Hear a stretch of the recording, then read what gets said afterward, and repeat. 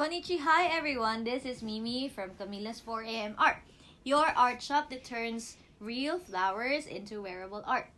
Before we start, let me say to you that March will be a big day for Camila. Yay! It's the Women's International Month, and we're gonna be having a lot of activities, big ones, since I'm gonna be coming home to the Philippines. The major one would be on March 21.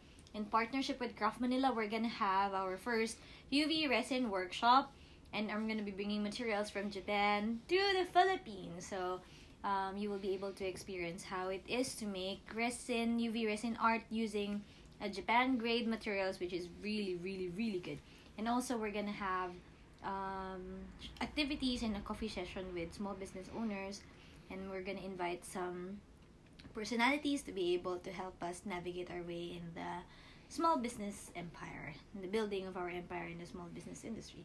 Yeah, so watch out for future announcements about it. Check our website and Facebook and our social media handles at Camila's 4am Art. Okay, so today we were going to be discussing about the questions posted in our page last week. So we're going to do marketing.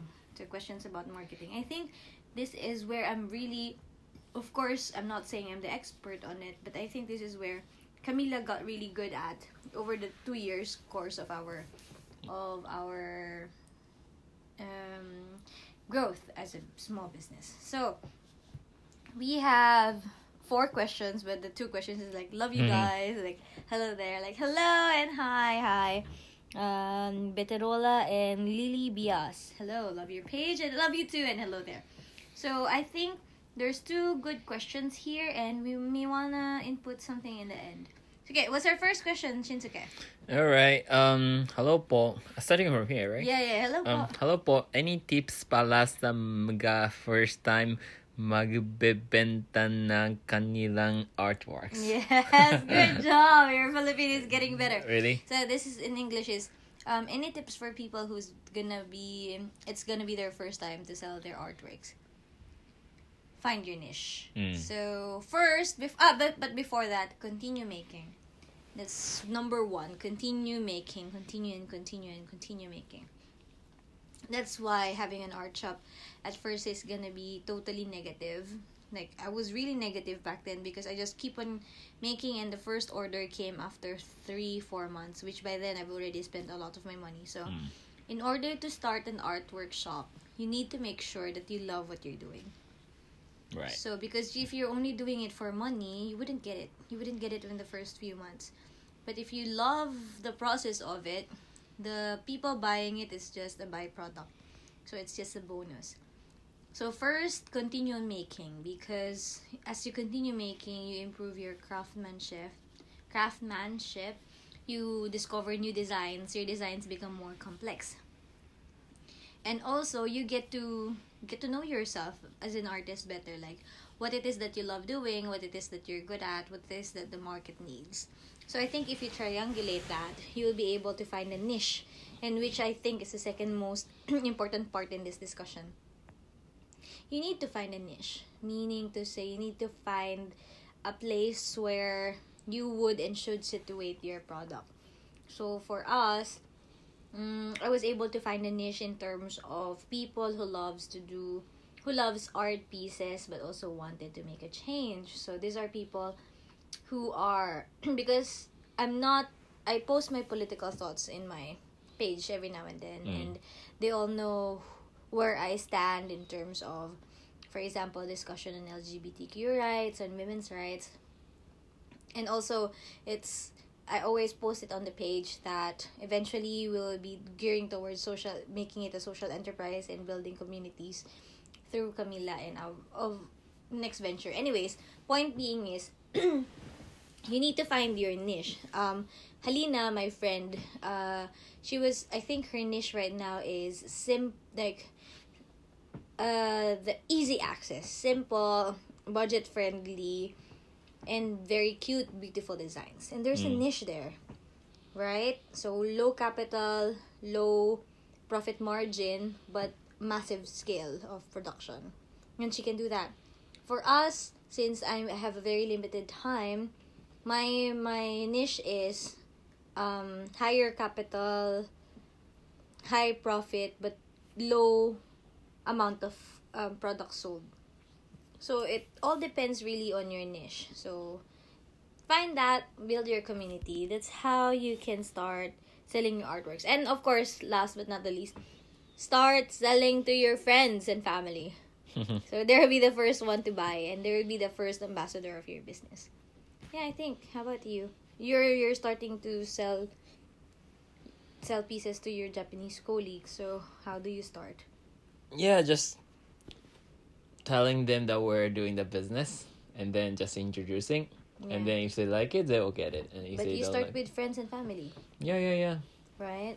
So start with friends and family. Then the ball will keep on rolling from there. Okay, I hope. Good luck.